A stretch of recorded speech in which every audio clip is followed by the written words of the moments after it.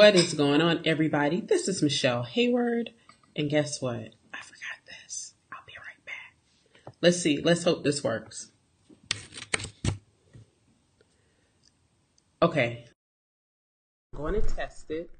And let's hope this comes out. But I'm Michelle Hayward, woman color and STEM civil engineer, founder of the tech company Positive Hire. What is up, Noel's Garden? So I went live and I did not have my microphone plugged in. So now I'm like, is my sound working? Is my sound working?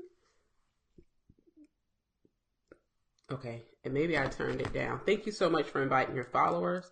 So we are going to be talking about tonight being in a workplace that is, being in a workplace, whether it is an inclusive workplace versus an accepting workplace. And what does that look like and how they're different and how do you cope in both of those?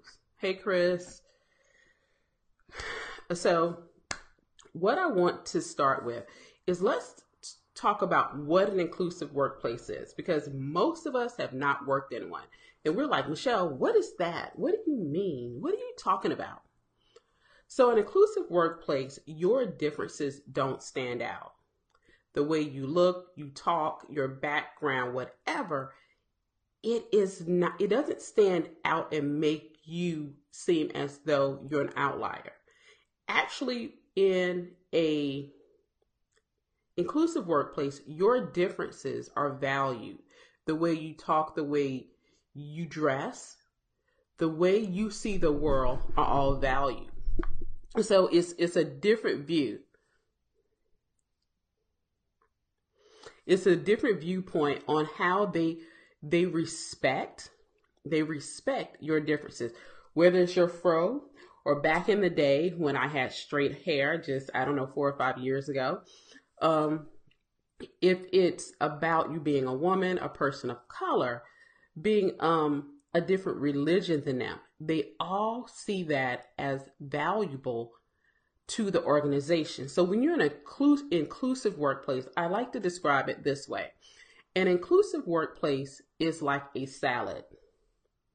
And what I mean by a salad is there are different ingredients in a salad and you know what they are, but together they make a salad, right? A cucumber is just a cucumber. Romaine is just lettuce. Spinach is just spinach. Croutons are just day old or toasted bread, right? Tomato is just a tomato. But when you bring those things all together, you're making a salad.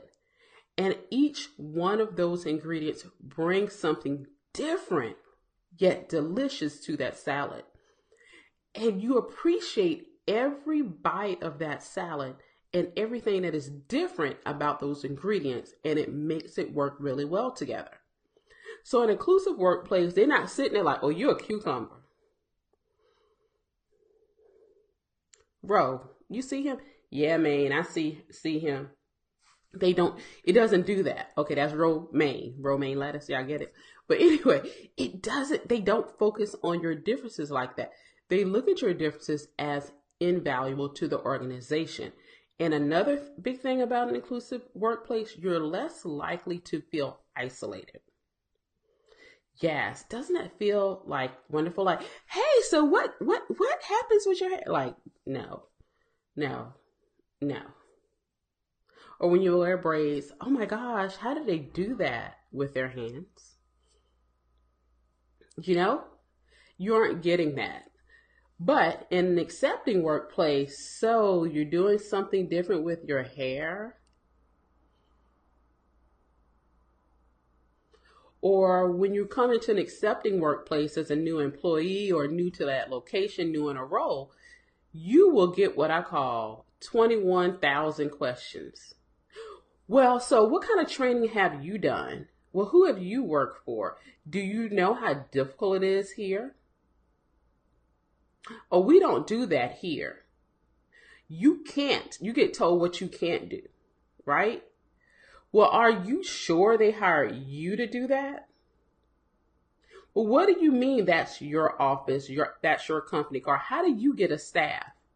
you get questioned by multiple people about your abilities, about your credentials, about your experience. Like they interviewing you for the job that you already got hired for. Y'all, let me tell you something. This is what I started doing. I said, so do you give out raises? What's your role? You'll probably report to me next week. I get your invoice. I approve your timesheet. So right now, let me just say, your time is going to be real short.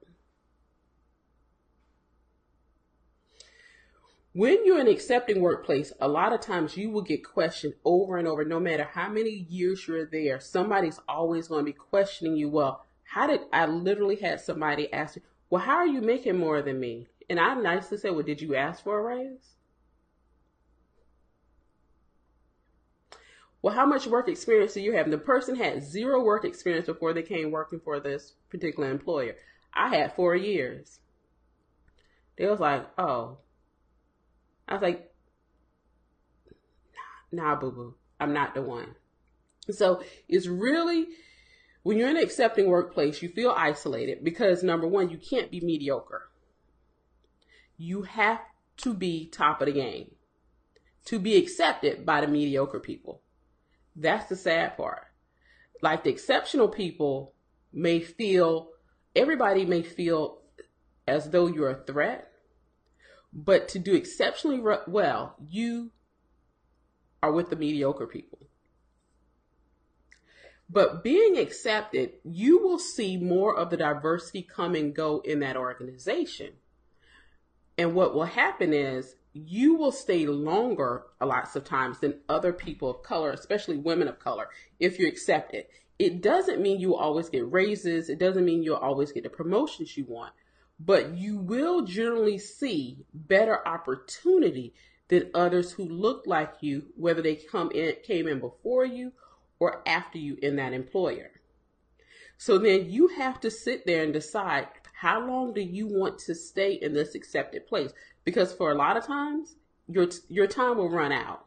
And it may be 5 years, it may be 10 years. It literally, for somebody, it was 20 years before their time ran out.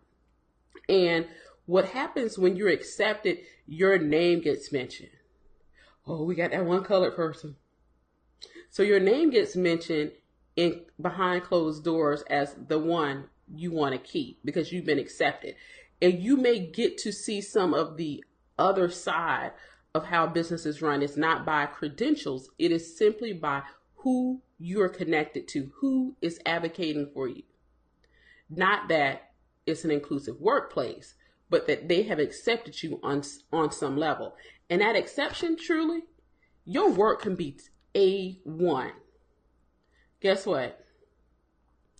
They still may not accept you.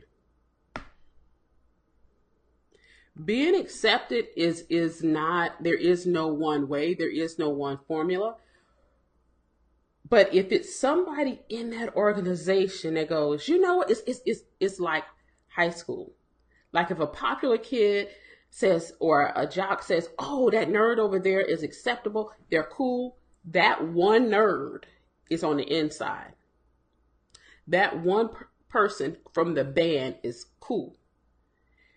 Until somebody at that level who does the accepting says that you're accepted, you're not accepted. No, it doesn't equal equity. It surely doesn't. So, but inclusion sometimes will mean you can come to work more as yourself than being accepted. So what I mean by that, when you're in an accepting workplace, you are more times than not conforming, or not even conforming, maybe more in line with that culture. In an inclusive workplace, the culture is created by the people because they value your differences. When it's accepting,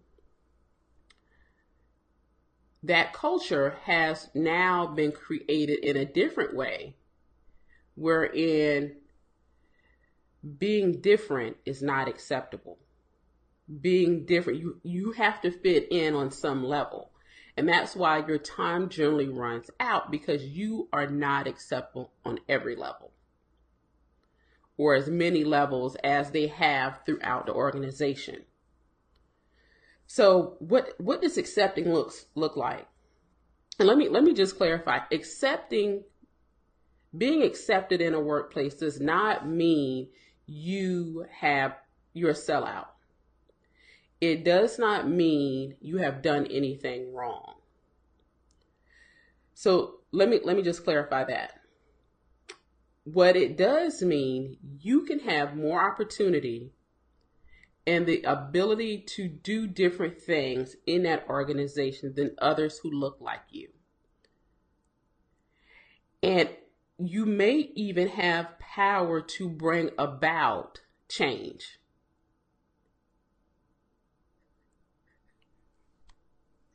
So what do I mean by that? So you may be able to hire more diverse candidates, but remember, you're not an inclusive workplace. So this is what I want to tell you. Most of us will find accepting workplaces and not inclusive workplaces. So these are 3 tips I have for you when it comes to walking into an employer that is not inclusive, and to look to see what it takes to be accepted. Because I've seen people who've been accepted in a workplace and they bounce. They've been there 17, 18 years. And you know what? They realize something that Oprah said. Time's up. And they're out of there. Exactly. They literally know it's time's up and they leave.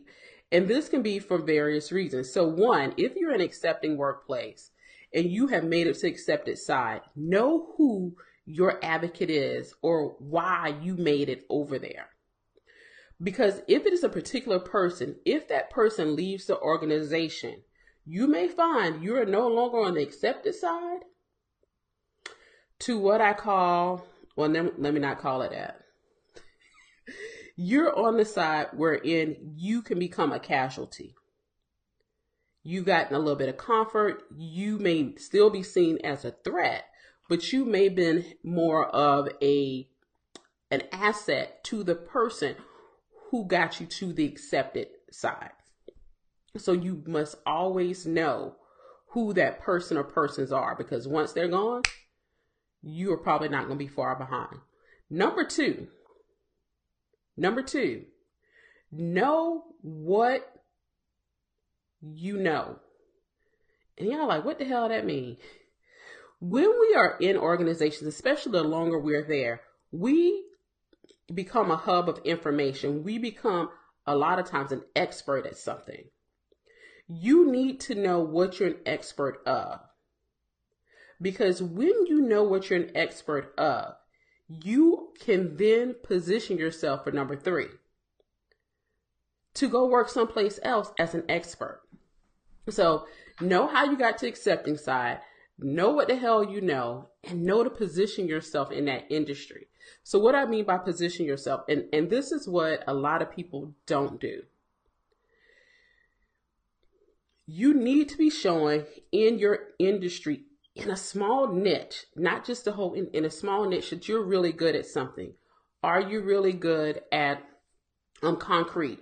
Like, you can write up the best concrete mix designs, right? For some really great pier foundations and different things, right? Is that your thing as a structural engineer?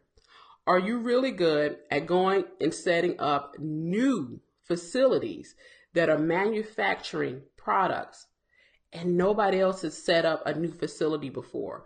And you know how to sell up all the equipment. You know how to make sure people go through, the employees are okay, they're safe, and they aren't hurting themselves from doing the same movement over. Are you really good at pulling projects back on time, on schedule, and within budget?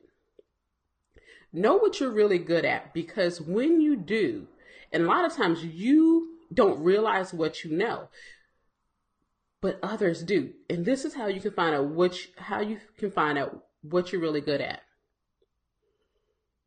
What the hell they always asking you to do, and they may not be giving you credit for? Well, can you work late and pull that together? Hey, such and such said on the last project you did this. Hey, they said when you were down in Louisiana, you did that. They said when you were out in LA, you did this. When people are talking about you and they come to you telling you that they're talking about you and what they are saying about you, note that. Because that is what they're seeing as your strength, as to what you bring to the organization, and probably why you got accepted. Now, they may not have given you a raise on what you're really good at, and they may not have given you a promotion because you're really good at stuff. That's a whole other discussion. But when they're continuously asking you to do the same thing over and over again, this is how you know what you're an expert in, if you haven't figured it out yet. So position yourself where you're writing up blogs, white papers, you're going out discussing projects or work that you're doing in the industry with your employer or clients, so that people are seeing you differently. Because the more you hide behind the computer screen, the less likely people are going to know what you worked on. So one great place to go that makes it really easy is LinkedIn, to do a blog post there just once a month.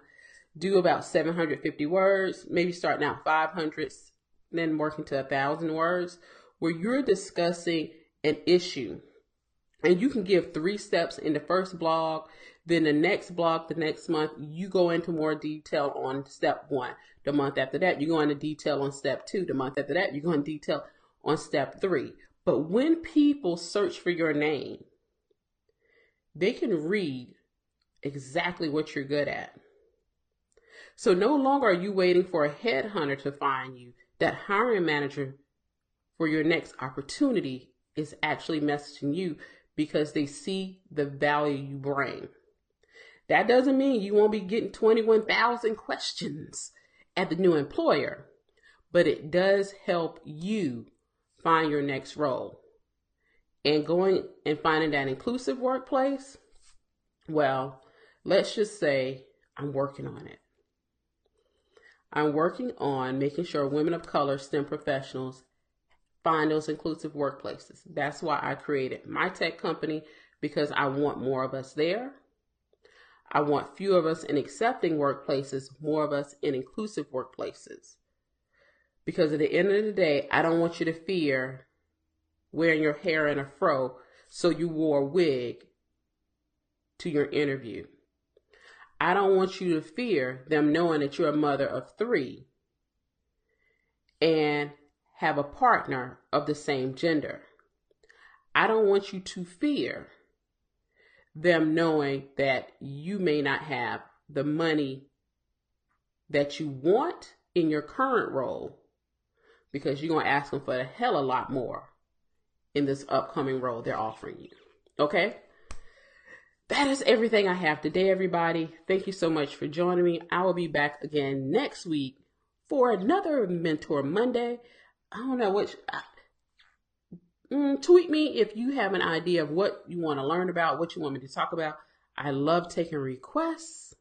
And until then, everybody have a great week. Bye.